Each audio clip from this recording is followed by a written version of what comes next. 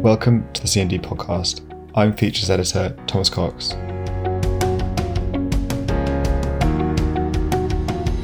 Pharmacy has been making national headlines throughout January as the sector cried out to administer more COVID vaccines. In the grip of its third lockdown, the public is desperate for the government to expand capacity as quickly as possible. Several pharmacy organisations have estimated that the sector could administer at least 1 million vaccines a week in England, but NHS England has only committed to commissioning 200 out of more than 11,000 pharmacies. What is the hold-up? To answer this question, I spoke with Simon Dukes, CEO of the Pharmaceutical Services Negotiating Committee.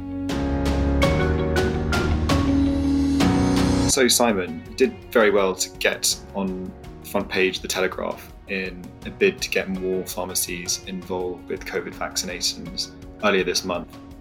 And the hubbub around pharmacies kind of peaked at that time with the Prime Minister addressing pharmacy involvement in the vaccines programme, following appearances from yourself, among others, across national media.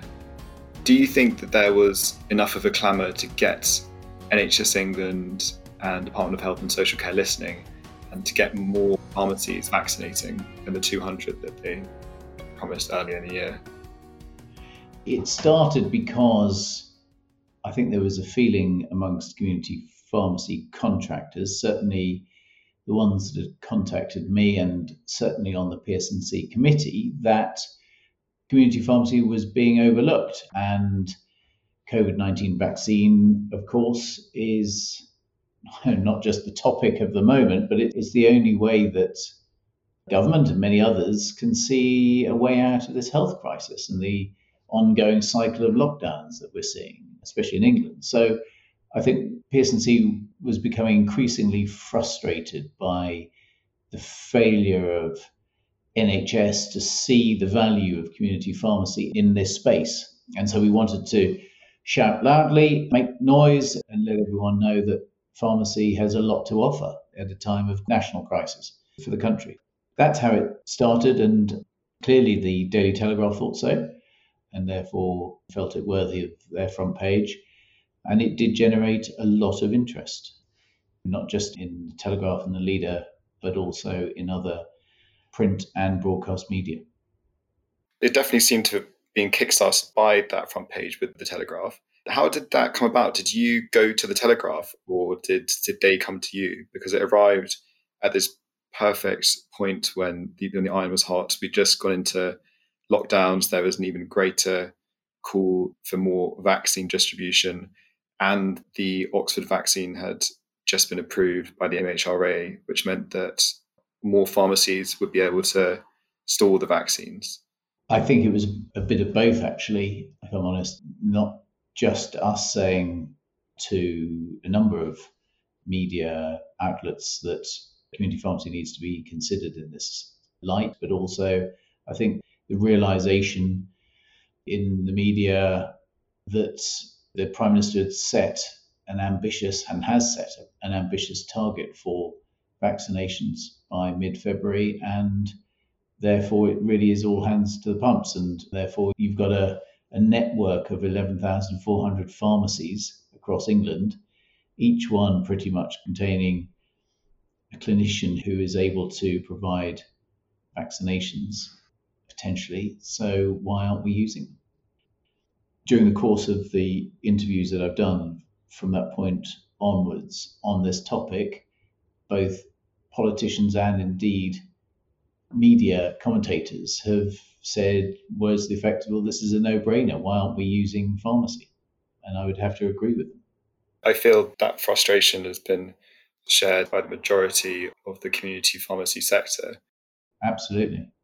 There still doesn't seem to have been any significant give, unfortunately. It has been in the media, NHS England and politicians have addressed that community pharmacy should have more of a role, but there haven't been any concrete figures or any promise that there will be many more than the 200 pharmacies. Do you foresee that more than 200 pharmacies will be able to be involved in distributing COVID vaccines in the near future? Well, of course, we've been saying since the start that they should and they can.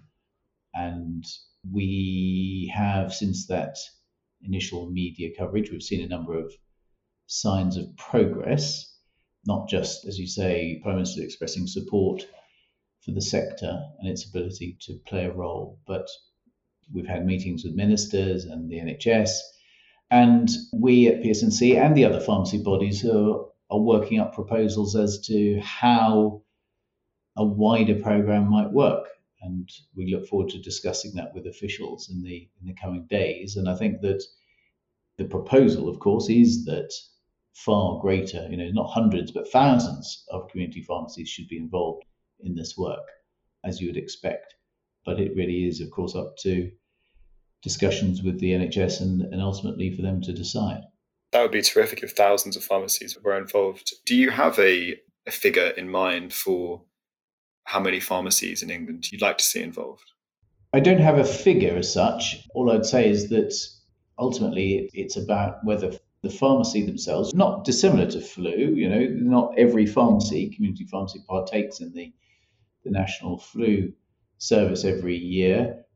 There is a question about the ability of the pharmacy being able to partake and indeed willingness to participate. But I think also is then about numbers, logistics, and all of those things that are being worked through. So I can't give you a number, but clearly it's more than 200 and fewer than 11,400, which is not very helpful. But I think it should be thousands.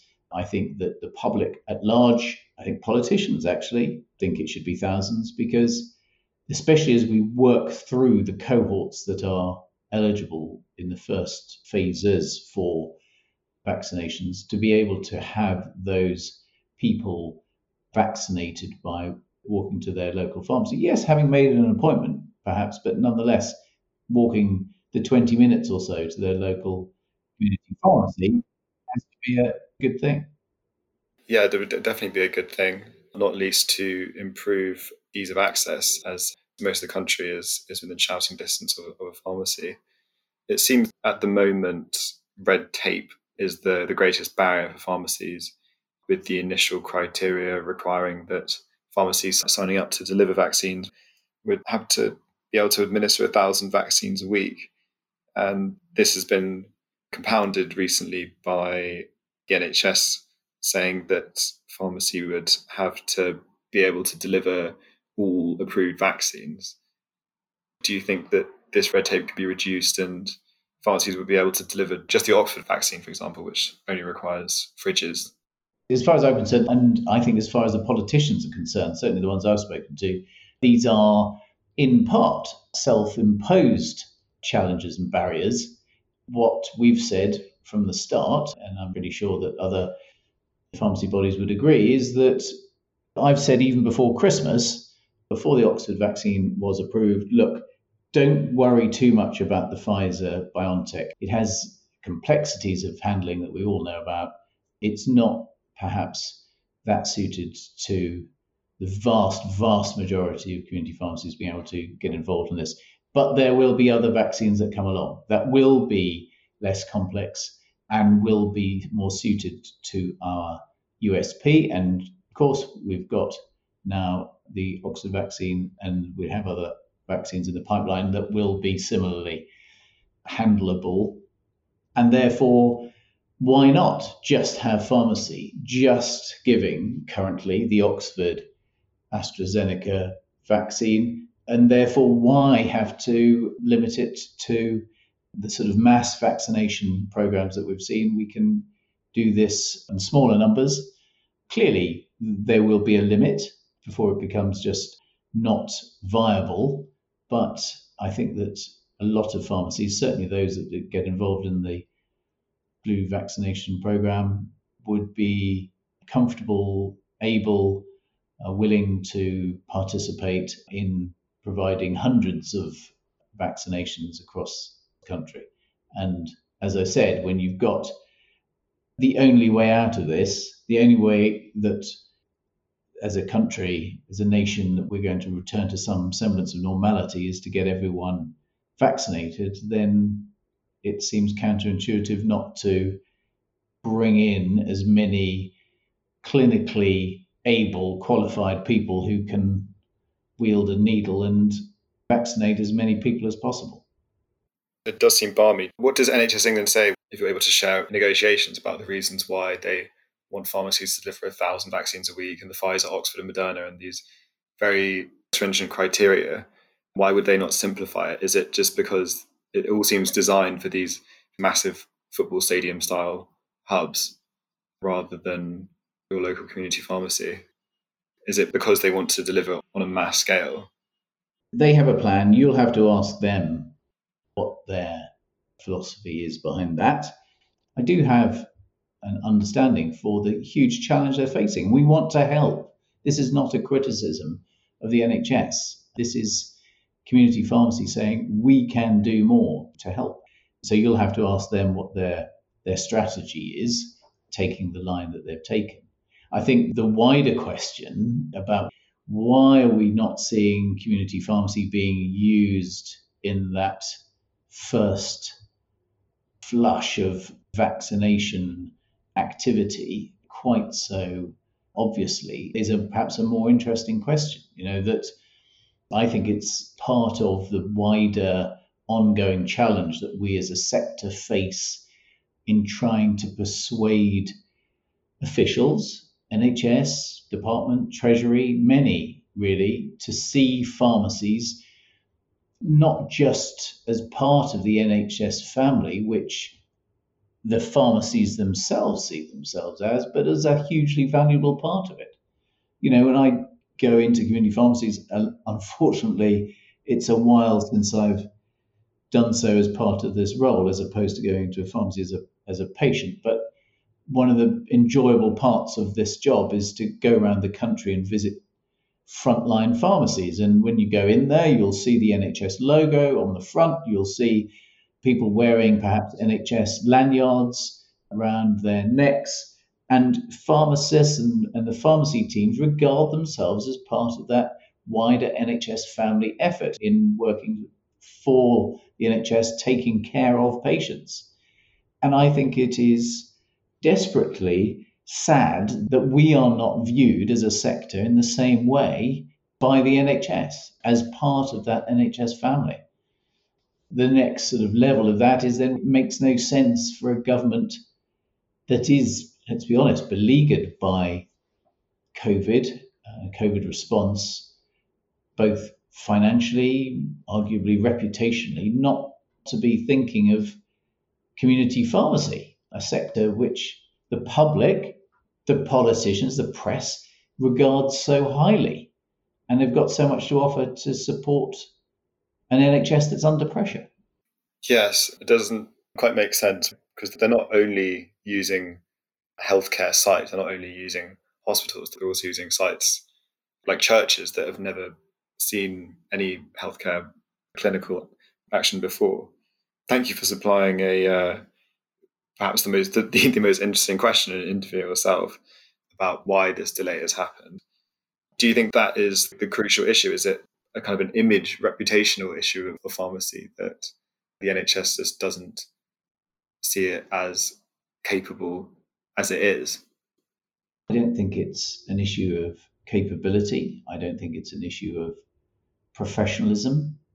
I think it's an issue that community pharmacy is not clearly, by virtue of the fact that we're talking about community pharmacy contractors, they are not NHS staff.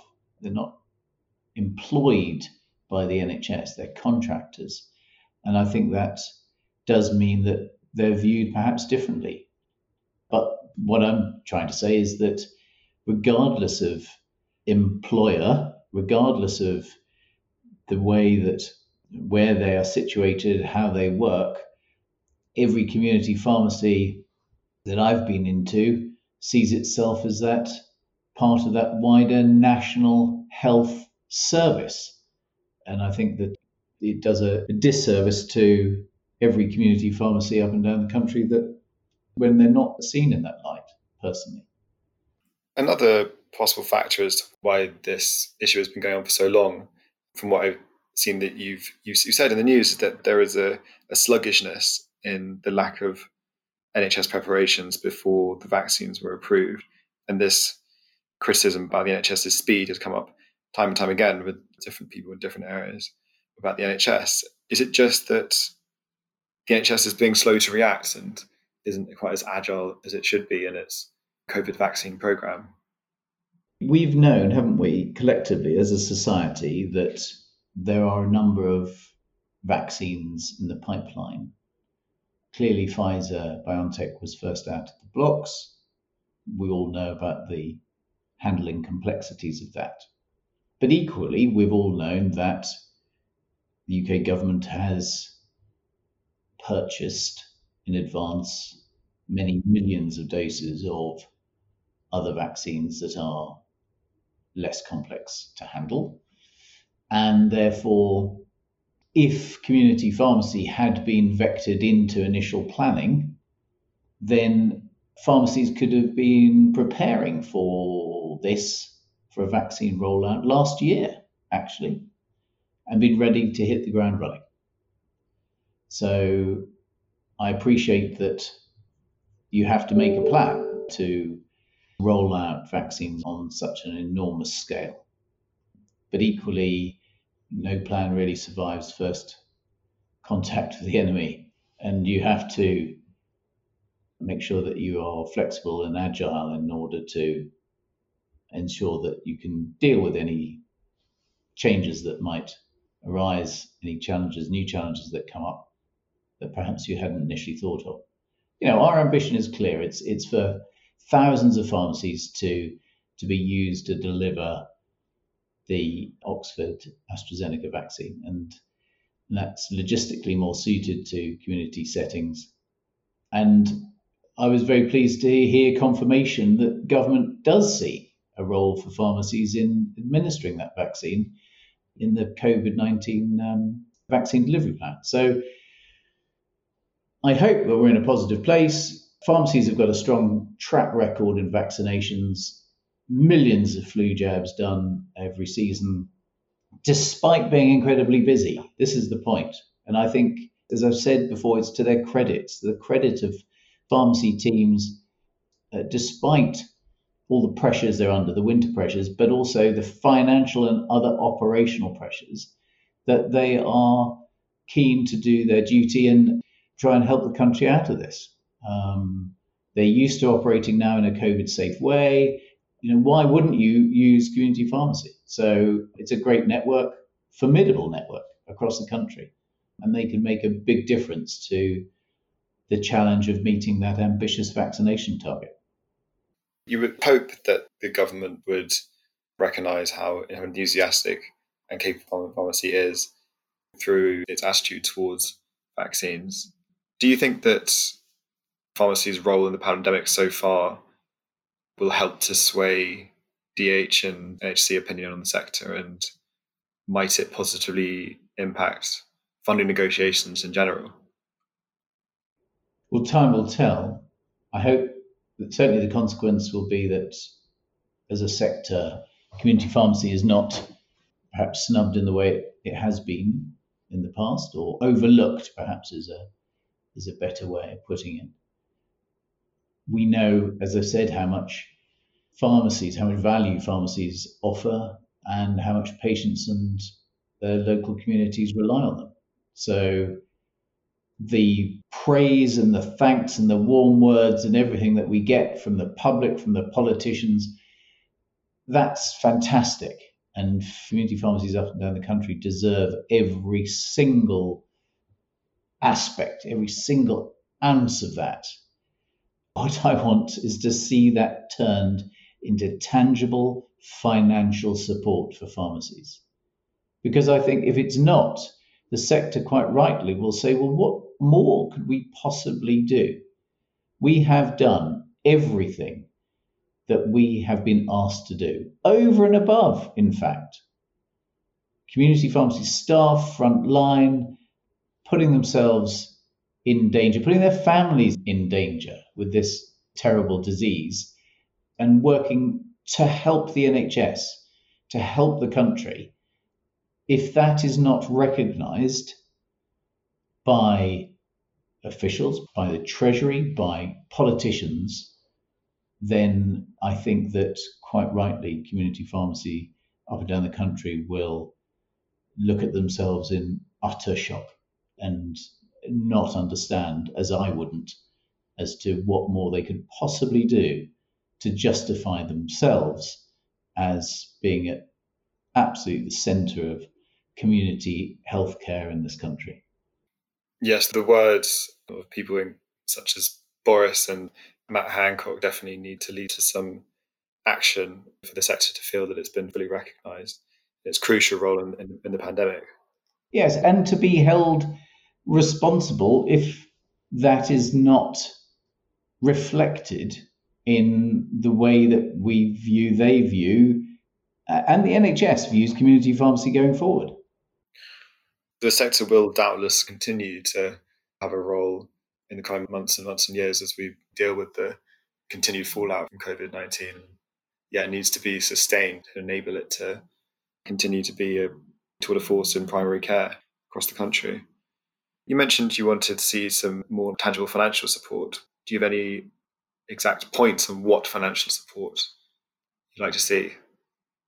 We've said publicly that there are two key things that we need agreement on. The first is on the advance of £370 million, which the sector received as a loan initially in March, April, May last year to help the sector over what was a looming cash flow crisis, but also to then help with COVID-related costs.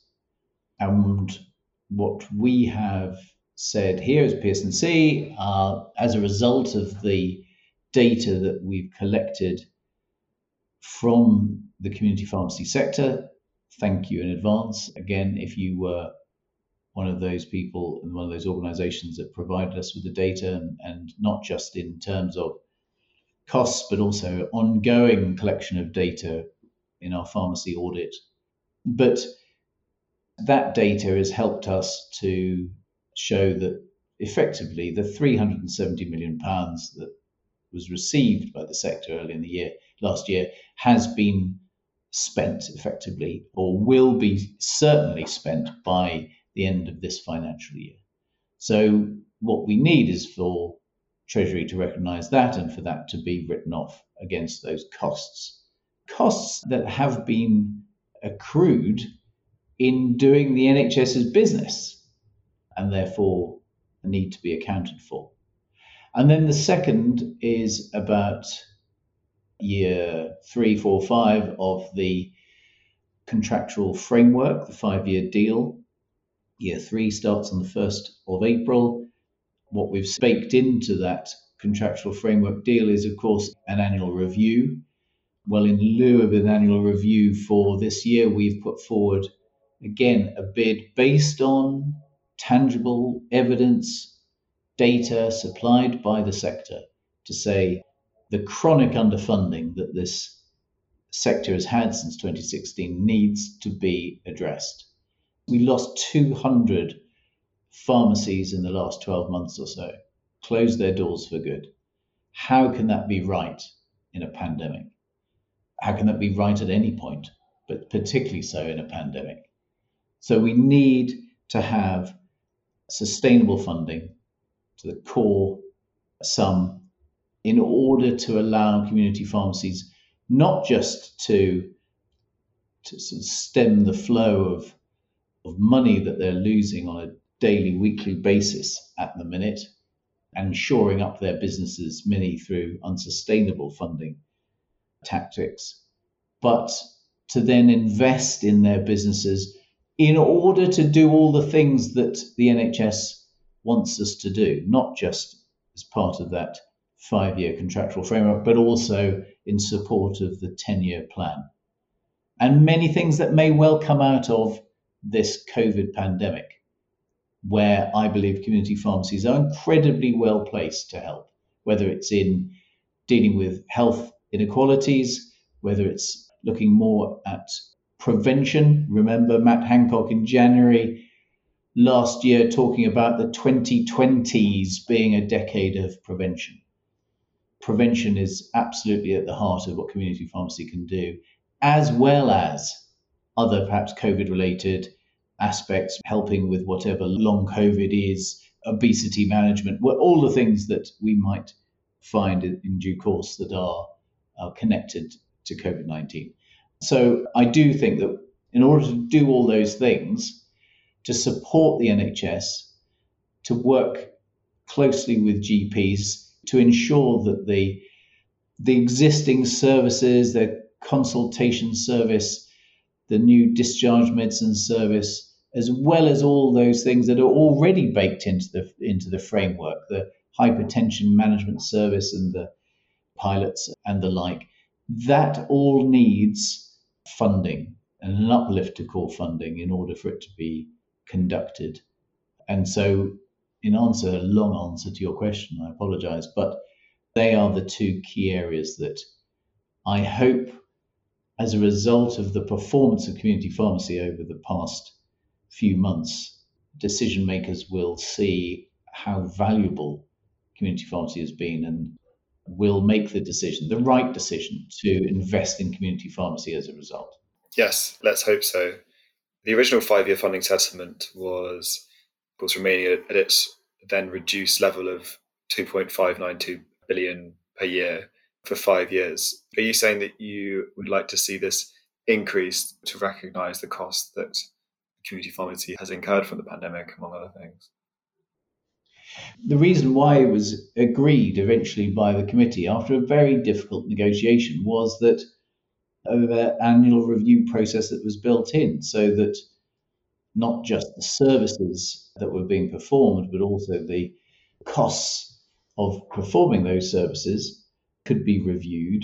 Yes, from the department's side and the NHS side, looking at ensuring that the taxpayer still got value for money, which is right and proper. They have to ensure that is the case. But from our side, to say, well, the increasing amount of services and activities that you need for the money that you're paying either will or will not take place. It isn't perhaps sustainable to continue at 2.592 in order to conduct those services. And I think that with rising costs, inflation, business costs, etc., it was inevitable that we were going to come back and say, well, those services cannot be conducted at that core funding rate.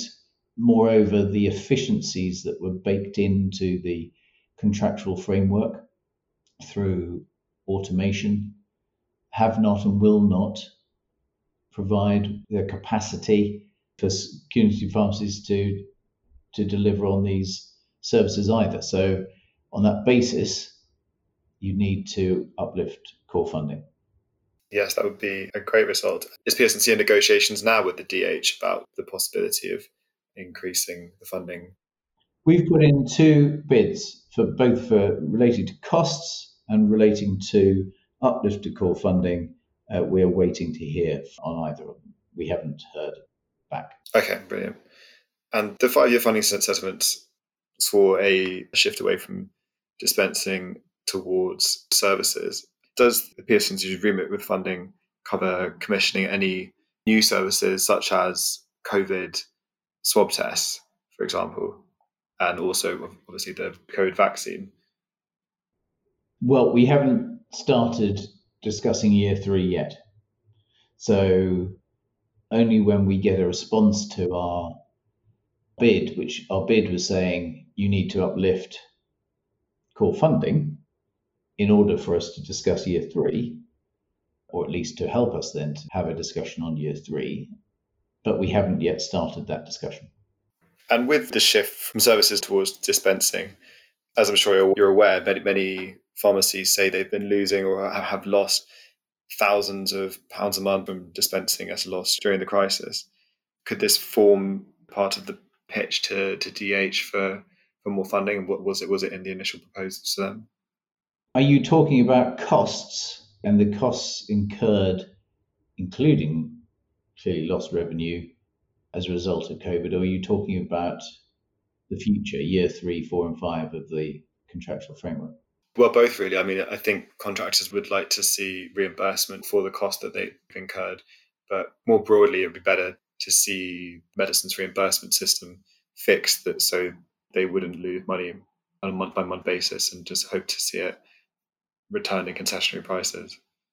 In terms of the bid for costs, clearly that includes a bid which also, on the data that we've been given, gives a figure for lost income, not just the conditions that community pharmacy were and have been put under, but also because of the other activities that they have been asked to, required to undertake. So that is included in that bid. Thank you. A complicated question. You mentioned earlier that Pearson estimated that there have been around 200 closures in the year up until October 2020. Do you think it's possible that closures would continue at this rate, which is much greater than we've seen in previous years, if the funding isn't addressed? If funding is not addressed, then I think it's inevitable. I mean, certainly we know that the multiples have, a number of them closed some of their pharmacies, and we know that a number of the smaller pharmacies are only continuing to be in business because they are either not taking much of anything of an income, of a salary from their businesses, or they are using any savings, pensions, whatever, and putting that into their business to keep going. And that's clearly not sustainable. And it's appalling that a key part of healthcare for this country is having to be run on that basis. So if we get a negative response to our bids, then a number of community pharmacies will have to close their doors, and perhaps a number of community pharmacies will decide they've had enough. And on that basis, I wouldn't blame them. And that is not what we want, of course, but it can't be for the benefit of patients. Patients will suffer with every community pharmacy that closes its doors. We know how well patients regard their local pharmacy. So inevitably, we will see more closures if we don't get settlement to the current funding situation and cost situation.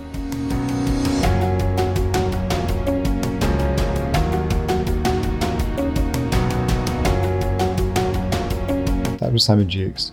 If you'd like to help more community pharmacies in England involved in the COVID-19 vaccine programme, add your voice to over 4,000 others by signing C&D's petition on change.org, a link which can be found via the C&D website.